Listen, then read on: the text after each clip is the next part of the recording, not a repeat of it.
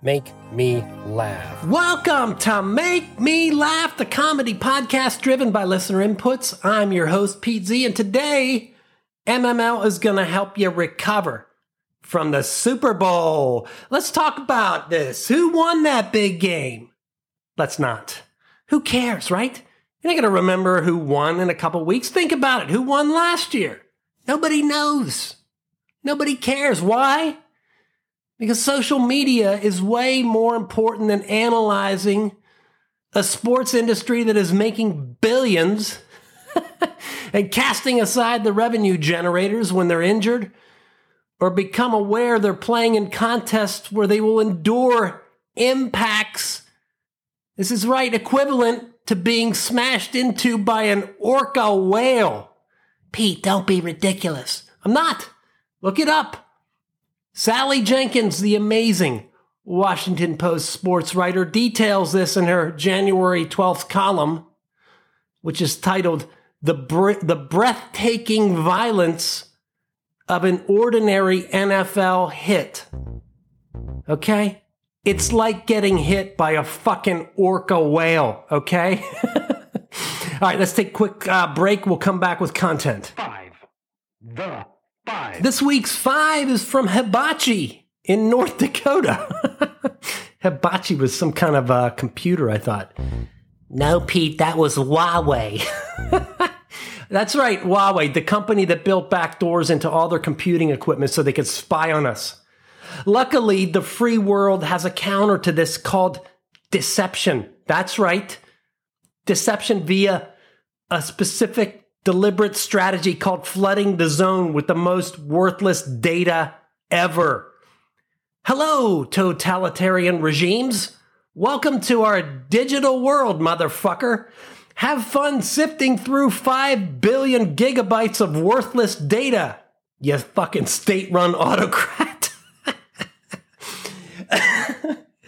Anyway, this five is titled The 5 Dumbest Super Bowl Commercials. They just provided a list. They didn't give any explanation, so I'll do the heavy lifting here of explaining these commercials. Number one, dumbest commercial, Workday. Okay, this was Ozzy Osbourne. So this is where we find Ozzy in a fucking Workday ad. It reminded me of the 1980s heavy metal scare when people were freaking out about Ozzy and Kiss and devil worshippers and demon kids who are playing Dungeons and Dragons. How fucking stupid was that? What are we going to go after next? Some nerds fucking playing a board game. This was a real thing. And the best reference, if you're not familiar, is the show Stranger Things, season 4. The show does an amazing job with 80s references. It also shows you what a couple decades worth of perspective does to it. In 20 years, it's going to be the same thing where you go back and parse the reactions to a lot of the stuff that's going on now, and it's going to be totally off base. It's just the way it is. It comes full circle now with Ozzy Osbourne. Really? He was that desperate that he put himself in a commercial for HR software? Number 2, dumbest commercial, Budweiser. First of all, who drinks Budweiser? I love cheap beer, but even I wouldn't do this. And yet, here we are, another 80s star in the commercial, Kevin Bacon. What's going on with these formerly famous people? Are they that in need of money and attention that they're going to prostitute themselves for these stupid brands? Or am I the one that's wrong? Right? And maybe I'm the one that's off base. Because I know these companies probably did all this analysis and test marketing and determined that the numbers said, this is what the generalized demographic craves at the Super Bowl. People want this shit. Go dig up the old celebrities, put them in these modern situations. The audience loves it. They're more likely to buy your products. Now, maybe this says more about the audience probably than anything else. Remember, here at Make Me Laugh, we rise above all of this shit. Third, dumb commercial, Michelob Ultra. Again, another 80s throwback, this time to the classic comedy movie Caddyshack. Like they put Tony Romo in fucking Bill Murray's character. This is a fucking comedic travesty. Can you imagine Harold Ramis if he were still alive? I don't know. You think he would be down with this shit? Caddyshack. The real Super Bowl movie, guys, is Ace Ventura, Pet Detective. Right? You remember? Starring Jim Carrey, featuring the wonderful Dan Marino. Ace Ventura captures the essence of football. Cheating, animal theft, and yes, transgender issues. I'm not kidding. The movie is actually focused on the Miami Dolphins kicker that transitions, right, and becomes a police lieutenant, and that is actually a criminal. Now, the treatment of the subject would not be done this way today. Let's be honest. You know? And don't get all high and mighty about Ace Ventura. When it came out, I considered it extremely funny. In fact, I quoted it ad nauseum for years. Just ask anybody that knows me. They got sick of me using quotes from the movie, such as, like a glove. It was funny to me then. It's funny to me now. And I get why a lot of people would be pissed off by it now. But guess what? We evolve. I know it's a novel concept. It's not just me. Fucking Jim Carrey said essentially the same thing. I'm just relaying here. Back to the commercials. Super Bowl commercial number 4 that's dumb. Pringles. Really? Do we really need to be reminded by some fucking celebrity singer that Pringles come in a cylindrical can? Was that really a fucking good use of money and time? You know, it's fucking hilarious. You get your wrist jammed into a fucking Pringles can. You know, who was in the writer's room for that? You know, let's say the potato chips are placed in a stack and then fed by an automated machine into a cylinder for packaging. We can make the cylinder into like a pirate's spyglass. Or no, we can have it spiral like a football. Or no, we'll make it a fake poster tube. Or even we could even make it a pole for a stripper where I have Pringles cans. No. That's all too hard. Let's just have some singer get their fucking arm stuck in the Pringles can. That's what they came up with. 5th dumb commercial, Popcorners. If you saw this, you're probably like me. No, they shouldn't have done this. Yeah, they did. They take Bryan Cranston, reprising his Breaking Bad character, to do what? Hawk popcorn chips made by Frito-Lay? What possible reason is this for this? Well, Pete, they need the money. Really? You see these former athletes, as an example, that are now destitute. They do stuff like they sell off their Super Bowl rings. These people need money. But what is this? People with more money than they could ever spend are prostituting themselves. It says a lot about them, but it says more, again, about the audience, right? Doesn't it say more that this is what the analytics says is the right thing to do for the Super Bowl? Again, shut down the fucking Smithsonian. Close all the fucking museums. Close the fucking libraries. Shut down the universities. We don't need any of this shit. Close the national parks. The analytics say close the shit down. Society has no use for this stuff. And all these commercials, it makes me think of one fucking thing. Chuck Norris. You know how Chuck Norris used to come on those infomercials sometimes with Christy Brinkley? And they hawk these stupid workout machines. I used to roll my eyes. But now, fucking that would be considered high art. You think a commercial selling chips that points out they're shaped like a fucking triangle is culturally relevant? Give me fucking Chuck Norris. Chuck Norris, who, oh, by the way, if you look it up, is the only person on earth capable of slamming a fucking revolving door. Look it up. Mail. All right, today we have a mail inquiry from a listener regarding the Super Bowl halftime show. The email reads as follows. Pete, did you see the Super Bowl halftime show? I haven't had time to digest this whole Rihanna thing. So can you please break it down for us? Thanks, Dusty. Dusty, I can. Rihanna was the main act. If I had to guess, she's not a make me laugh listener. I don't know anything about Rihanna, I'll be honest. So I had to conduct a little research here. And I found the following article on Entertainment Weekly from their 1/26/23 article titled, TikTok Pastor Says He Went to Hell and Heard Demons Torturing Sinners with Rihanna's song Umbrella. Okay, I don't know the song Umbrella, but this guy says he went to hell and heard demons talking about this. Now, let me read some of the article. I think it'll provide, Dusty, all the insight you need. A TikTok pastor says that before Rihanna landed her gig as a Super Bowl 2023 halftime show performer, the pop star was headlining in the depths of hell. All right, continuing to quote from the Entertainment Weekly article. Gerald Johnson, a religious figure and leader of the Gerald A. Johnson Ministries in Texas, shared a video on the social media site, I guess this is TikTok, recalling a 2016 journey to Satan's playground, which he says occurred after his spirit left his body and traveled to the center of the earth.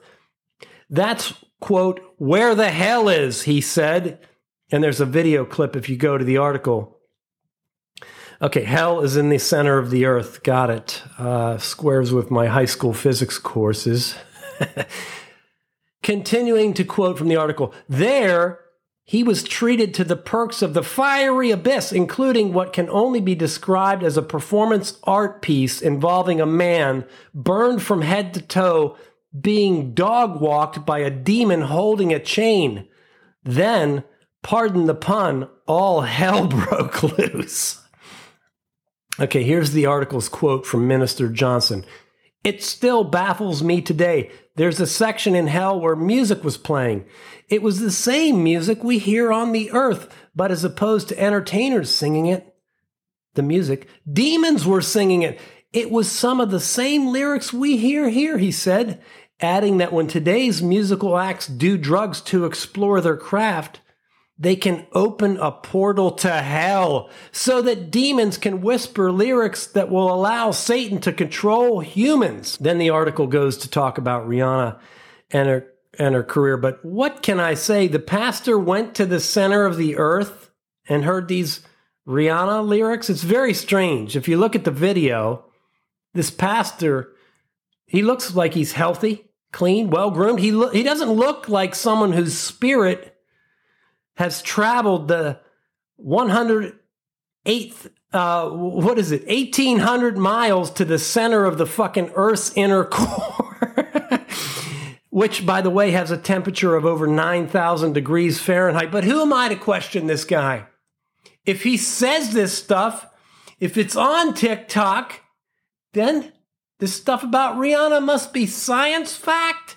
And logically, now all 117 million Super Bowl viewers are going to fucking hell. Mail. Oh my goodness, coming back with a second mailbag segment? What is this? How does this happen, Pete? Well, I got an email that I need to get out onto the air because it provoked a reaction in me. And here's the email. It reads, Pete, I didn't like the Super Bowl prep show. Too much swearing and making fun of overweight coaches. Not enough hardcore football analysis. What gives? Todd in Connecticut. What gives? Todd, let me tell you what gives. I gives a fuck about hardcore NFL analysis. This is, if you ever took the time to look at the Apple or Spotify category, it is a comedy show. It is explicit. It's tagged as such. It's a comedy show laced with profanity, angst, and trepidation regarding what is an uncertain world. Okay, let's be honest. I disclosed my personal football stat. I came out with that, Todd, with my stats. What did you ever disclose? Your fucking hate. You need to try to love your fucking fellow man, Todd. What did you expect to hear on Make Me Laugh? Some analytics wizardry? Some football pundits blathering about gadget plays, over-unders, and reach-arounds? Not going to happen, Todd. These sports talk people They're like fucking soap operas with the fucking jock strap and a lack of shame and self-worth. Make Me Laugh is never going to try to replicate that kind of narcissistic bullshit. What kind of fucking waste is that? Why can't I make fun of fat coaches? What do you want me to do? Make fun of players? Players are basically kids with the fucking money and insane drive, so it's no surprise that they fuck up sometimes. They're the fucking product. They're not good comedic targets, Todd. The coaches are visible authority figures, which is a perfect satirical target. Now, the owners, I get it. People are probably thinking, well, they would be a great target, but they're not as visible because of non-disclosure agreements and out-of-court settlements. Owners, remember the fucking massage parlor? Remember the sexual harassment scandal? Remember the thinly veiled racism? No, you don't fucking remember it because they covered it all up. Paid it off. Paid a fucking man $50 million to hold up a shield that they can hide behind. Todd, you know what? Don't even fucking email here again.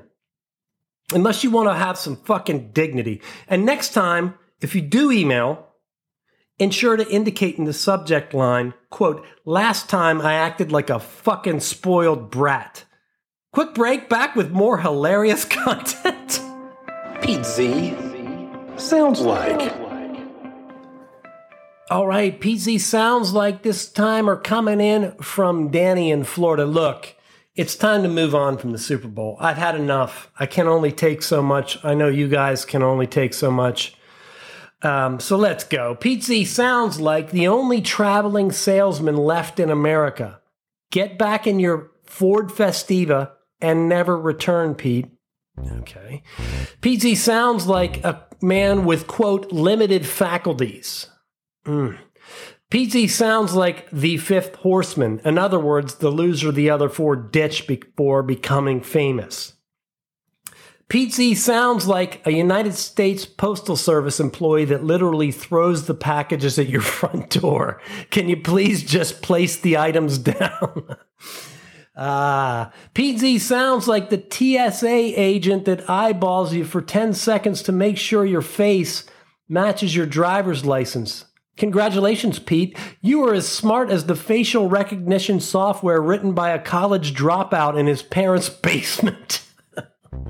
No, I think the facial recognition software is much more complex. But yeah, these TSA people, I mean, let's be honest, it's a thankless job. Most of them are good people. Some of them, yeah, you get a jerk every now and then. We had it reminds me, a TSA guy came to one of our comedy shows, and he was in full uniform. It was kind of strange. It was really great to see the comics that were there. They immediately honed in on this guy and adapted their material from what honestly was a bunch of shit jokes into making fun of the TSA agent. And I mean, they railed on this dude. And they started asking him questions. They wanted to know if he got free flights and all this stuff. And the guy was like, dude, we don't even get benefits. Hey, listen, if you like the MML content, tell a close personal associate about the show. If you have content you want to hear on the pod, just email it over to petezcomedy@gmail.com. Thanks, everybody. We'll be back next week with more curated content.